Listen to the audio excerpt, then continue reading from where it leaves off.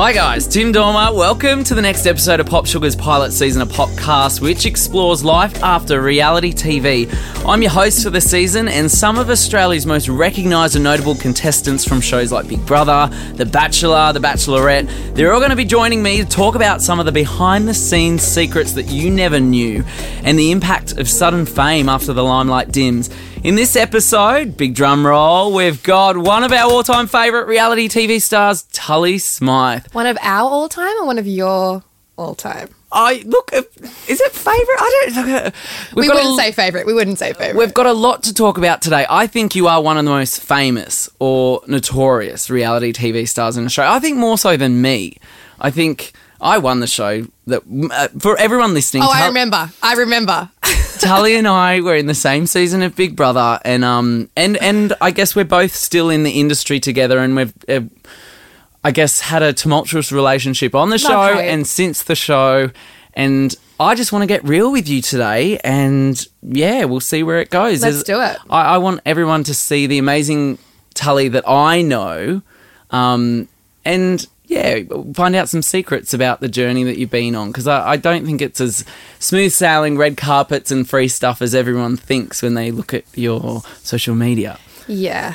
But yeah, you're a very smart girl, and I think you've learnt some lessons, so it's going to be an interesting chat. How about you tell us a little bit about your experience, your story, how you ended up on Big Brother. Why did you sign up for Big Brother? I was a huge fan of the show since it started. I think as I got older, more and more people would suggest I do something like that. I've always been a bit of a show pony, never been afraid of attention. But it was actually my ex that suggested we auditioned together. Yeah. So I originally auditioned with Talia, my ex-partner, and it was really funny because we both submitted videos, and we just briefly mentioned that I was auditioning with my partner who had a separate video, obviously. Mm-hmm. And then I got fast-tracked, which I'm sure you got fast-tracked too. No. Did you do a video? No, I didn't even do a video. That's how you get fast-tracked. Oh, there you go. What were you hoping to get out of the experience? Well, that's the thing. You know, people always ask me what I was hoping to achieve from going on the show. I didn't have any expectations. I loved the show. I loved the concept. I went in there wanting a fun experience. I knew it would be an awesome, once-in-a-lifetime kind of thing. And I wanted to make friends. I wanted to meet new people and I never thought about afterwards. I never thought about the money. Come on. Tim, to tell the truth, I never thought about the money. I thought it'd be out first week. Okay, no, not the money, but surely you had some inkling that this is a chance to No, because back then that didn't happen. Instagram was still very much person to person, friend to friend. The brands weren't on Instagram yet. So. Why I'm asking is because I think we behaved very differently in the house. To your credit, you were very natural and your emotions were on show. Me, I tried to kind of... I was as natural as I could, but I didn't want to show them my vulnerabilities to the level that you did. Probably played it. And I'm wondering whether you were aware walking in that... No, I think it's one of those things where you can watch the show or, our show, as many times as you like and think you've got it under wraps, but... when people ask me where you were of the cameras, I always say that first night when we went into the house, I was acutely aware to the point where if I was in a room by myself, I was commentating what I was doing out loud. For the viewers. Like I was like, I'm going to put on my pajamas and saying every action out loud. Yeah. But come day 2, there are those cameras you can see. So as you would know, most of the cameras are hidden behind the walls, but there are a few on the roof and outside we can actually see them pivot and turn. So I think I was always aware of those because they were, in sight, in mind. Whereas the ones behind the walls you kind of forget about. So no, I kind of forgot. Yeah, no, that's good. I think that naivety is why Big Brother works back in the day.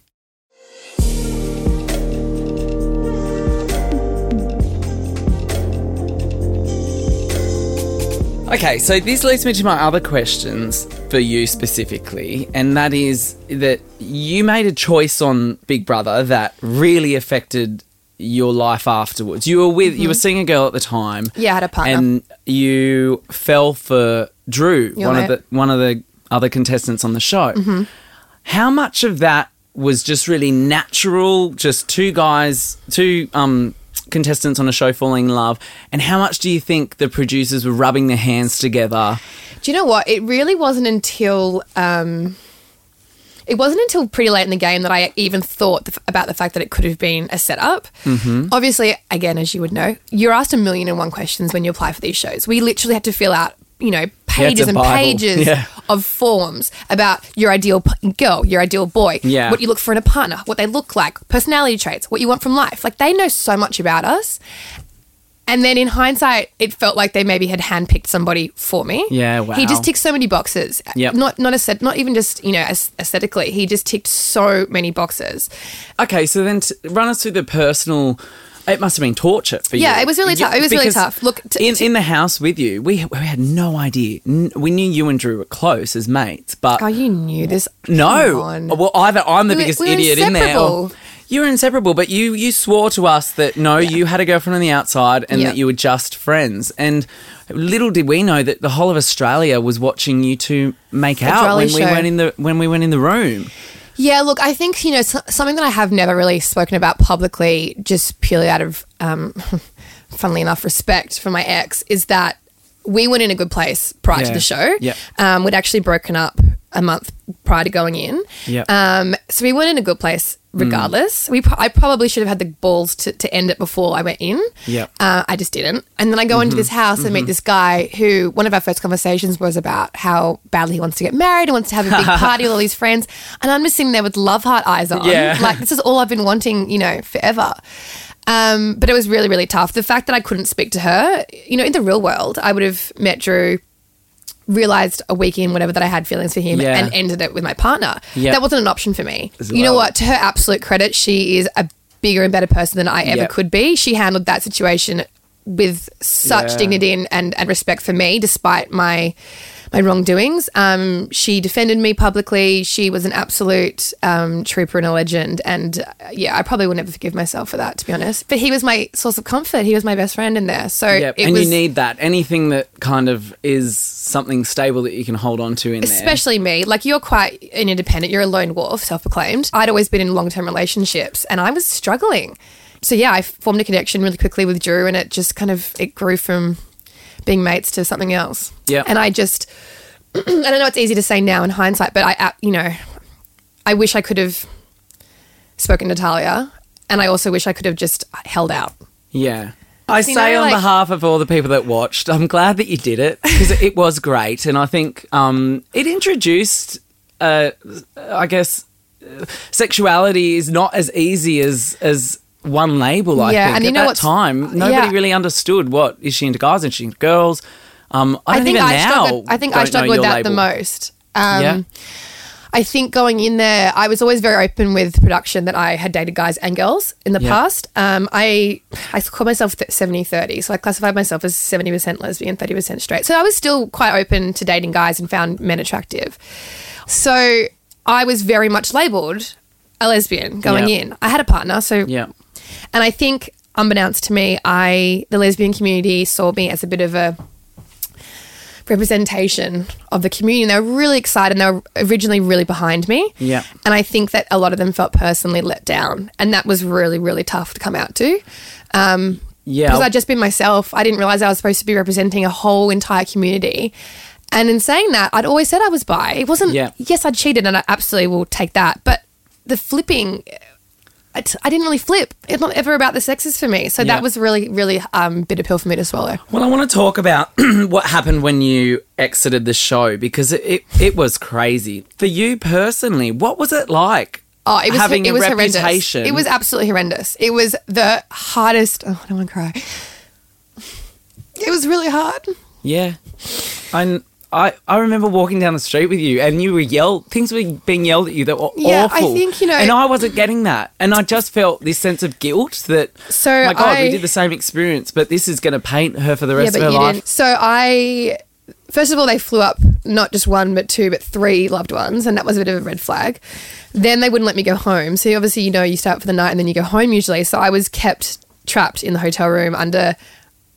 To be absolutely honest with you, suicide watch. Wow. They were really concerned about me. And they even had Heidi, who was evicted the week before me, there mic'd up, ready to go on stage in case I couldn't speak. Yeah, right. Which is, give me some more credit. Let me shine. Give me my moment.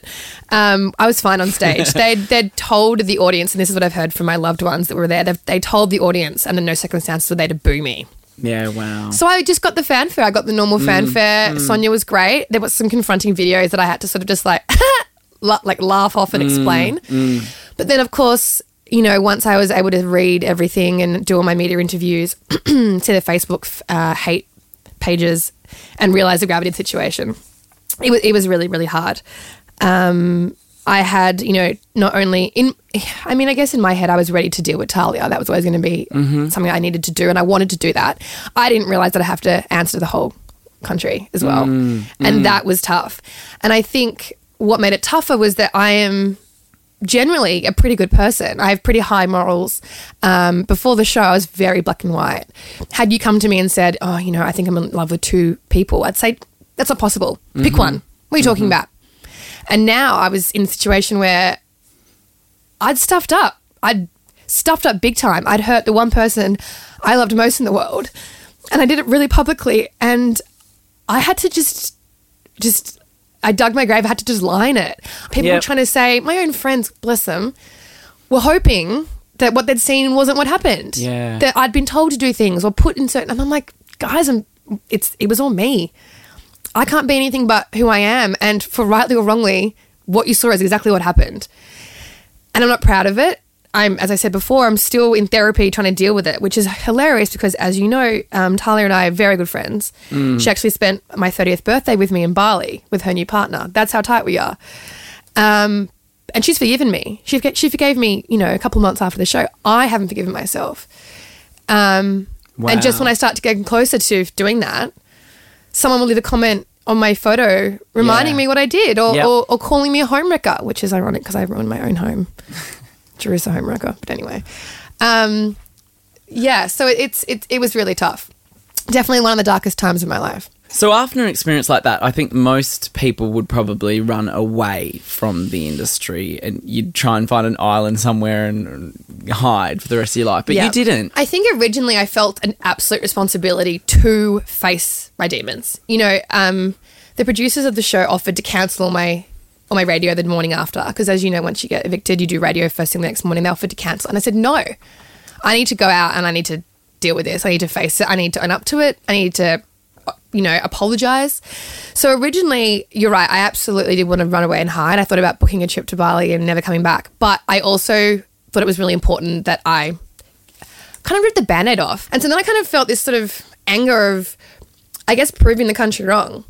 I wanted to be known for something other than that chick from Big Brother. I wanted to be known for something else. So I just made it an effort to I tried to write my blog, my blogs. When I was out at events, I always wanted to speak to the journalists there or to the organisers and made sure that I got a face-to-face because I was, swimming upstream. I was going into meetings, I was going into radio interviews and every, and I'm not exaggerating, every single time I went in there, I could see on their faces they had an opinion of me. And so I think that was kind of what I was doing. I'd lost everything. And Drew was in the house for 6 weeks. I was on my own for 6 weeks dealing with the public backlash alone. I came home to an empty house. My partner had left me, taken most of the furniture, taken our dog, and I came home to an empty house and I had nothing. So when the show ended and Drew was out of the house, you guys dated for how long?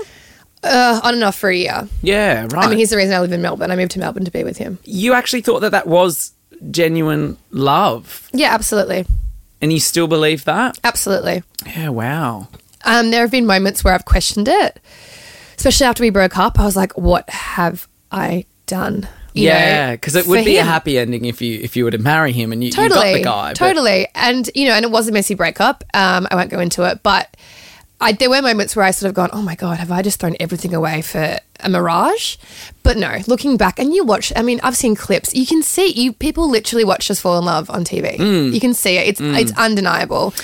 It's very interesting. I meet a lot of people that have fallen in love on reality TV and they do often stay together for about a year afterwards. And they must find so much comfort in having someone so close that's been through that experience with them. The bubbles burst. Well, it's not reality. You're living in a But I think we'd all change. We went in there, I always say, this is how I always describe it. I went in there as like a circular object. Yeah. and came out a star. And I was trying to fit my star back into the circle, and it wasn't fitting. I was trying to fit back into my old life, and it had all changed. So true. And I just wasn't fitting into my old life anymore. I was trying really hard, but everything had changed, and I couldn't. And the most frustrating thing was that no one else understood that except for the other 19 of us that were in the house. I almost feel like I want to apologise because part of the way that you were portrayed was because of you. The way that and so I don't know. We were frenemies the whole way through, but now I kind of see the different experiences that we both had. I'm quite happy going to bed at night knowing that I was myself the entire time. And we've, obviously you and I have been friends now for 5 years, and I'm assuming you can attest to the fact that how I was in the show is exactly what I'm like outside. Yeah. Because I noticed you take a lot of reality TV stars under your wing when they come off the show. What motivates that? I've actually joked about starting like some kind of like rehab clinic for reality TV D-listers. I think because my experience was so difficult, I feel this, and I'm quite a maternal person. I'm always the mother hen. I feel this sense, I see someone being portrayed a certain way on a show, or I see someone's journey, that bloody word, and I feel a responsibility to make sure that they're okay. I know what it's like firsthand to go through that.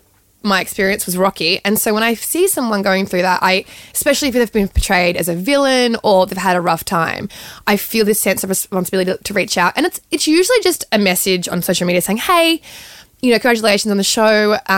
Saw you, always here if you need to chat. And 9 times out of 10, they will reach out and want to chat because it is such a weird and surreal experience.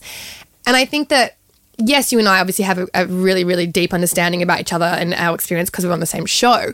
But I think reality TV is reality TV. And I think that we're just as able to connect with someone that was on MasterChef or The Block or The Bachelor because it's a very sort of similar kind of experience and ride. So yeah, you're right. I kind of collect them, and it's funny because when I first I think Sam Frost and that was sort of one of the first original people that I sort of became friends with. A lot of people on social media were claiming that I was trying to stay relevant by becoming friends with these people. I think you even made a jab at me about that. I have, yes, yeah. And it was not about that at all. It was more like if I can save someone for feeling the way I felt, which was so isolated and so alone and so confused and lost, then I will do that any day of the week. It was never about becoming friends or getting, extending my 15 minutes of fame. I had a lot of people reach out. I mean, they're the people that reach out that just want to talk because their head's all over the place. Because I had to figure it out my own. Yeah. There was no precedent before us. I remember opening my door and there were just piles and piles of packages on my doorstep. Yeah. And I was trying to change outfits 4 times a day and make sure I got a photo. And I remember Roxy Dasenko reached out to me. I signed with Ministry of Talent, which is her influencing. Yeah. That was the first place I was signed with. And then it just kind of blew up from there. Yeah, I remember doing a post in some clothes and saying, here I am posing in some clothes that I paid for myself. # did you get that, Tully? And it was just because, you were getting so much free stuff. And to me, it seemed weird to be... Just on the form I of wasn't a advertising. model. I mean, I think in my head, I had... all of us had come out of that show with a huge number of followers. I, at the time, had the most. Don't anymore. But I think that I was like, well, I've got this new following, these new people to talk to. I've just been put through the ringer. If I can make rent off this, why the hell not? I think that's what I love about the Tully brand is that you never claim to be perfect. No. I mean, outside looking in, your world looks perfect and you are amazingly beautiful. But I think you've always worn your heart on your sleeve with your blog posts that you do. You share your emotions and your vulnerabilities. Well, the country's seen me bare. They've seen me at my worst. They've seen me at my absolute bloody worst. So what else do I have to hide? Okay, well, where does it end? What are you doing right now, and what are you hoping for? Well, I mean, my plan was always just to take whatever opportunities came my way for as long as they would, and just to milk my 15 minutes of fame for as long as I could. So my original plan was just to take it as it came, and then once it all died down, probably go back to working in advertising. And that was 5 years ago, and here we are. It's bizarre. I really did not see this coming. It wasn't part of the plan. It has been really fun and I've really enjoyed, being an influencer or a blogger. But I think now, and I definitely don't think it's coincidence that it corresponds with me turning 30 last October, but I think now I'm wanting more. I want to sink my teeth into something a little bit more substantial. Do you have any regrets? I mean, no, I had the best time of my life. My regret is that how I handled my situation. I think that if the connection between Drew and I was as strong as I thought it was, then why couldn't it have waited in a couple of weeks? Yeah, my only regret is hurting my ex. That's my only regret. Wow. But she's forgiven you. I know. You haven't forgiven yourself. No, I'm not sure how I'm supposed to do that. Gosh. Years of I therapy. don't think you're ready to walk away from it yet. See, it's funny when you said you're not creatively fulfilled from the influencer role. Waking up, I miss working in a team. I miss being collaborative. I miss feeling productive and helpful and useful.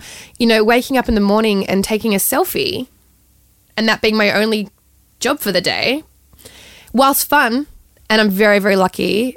I mean, I've got a beast inside of me that needs to be fed, and it's not feeding that beast anymore. Well, I mean, let's talk about what reality TV is now. It has changed in the last 5 years. Shows like Married at First Sight and The Bachelor, Bachelorette Empire, and the spin-offs that are coming. I mean, it is all about relationships on show. Had I known that 5 years down the track I'd still be getting stalked by paparazzi, would I have done the show? I don't know.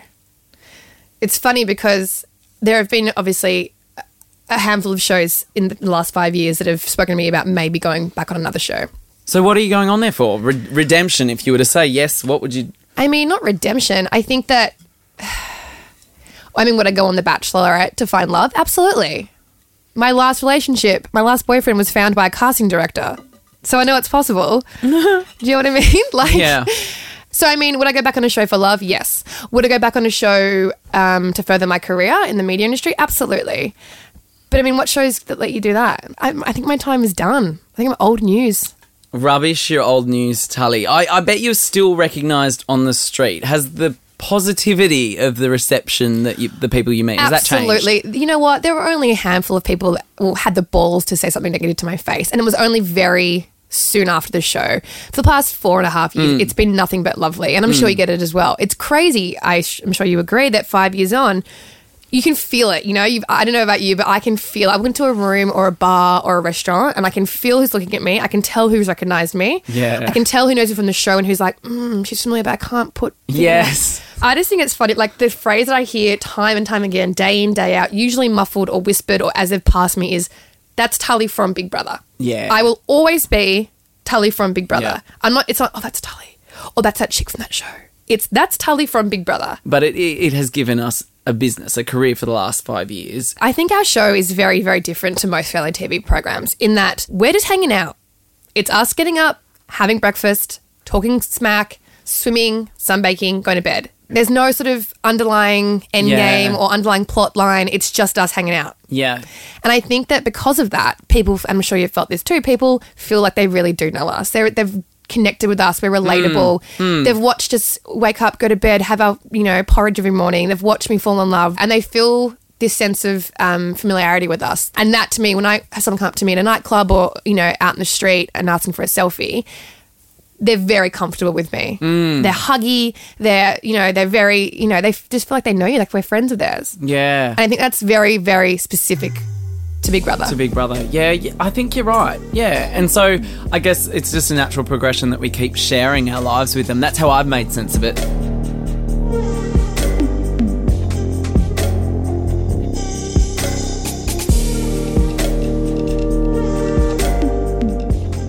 Okay, guys, we've reached the end of this episode. Thanks for everyone listening. This podcast is available on iTunes, Acast, and all the places you normally listen to your podcast. We have chatted about some pretty heavy stuff in this episode. If anyone listening, if you or you know someone who's struggling, you can call Lifeline on 131114.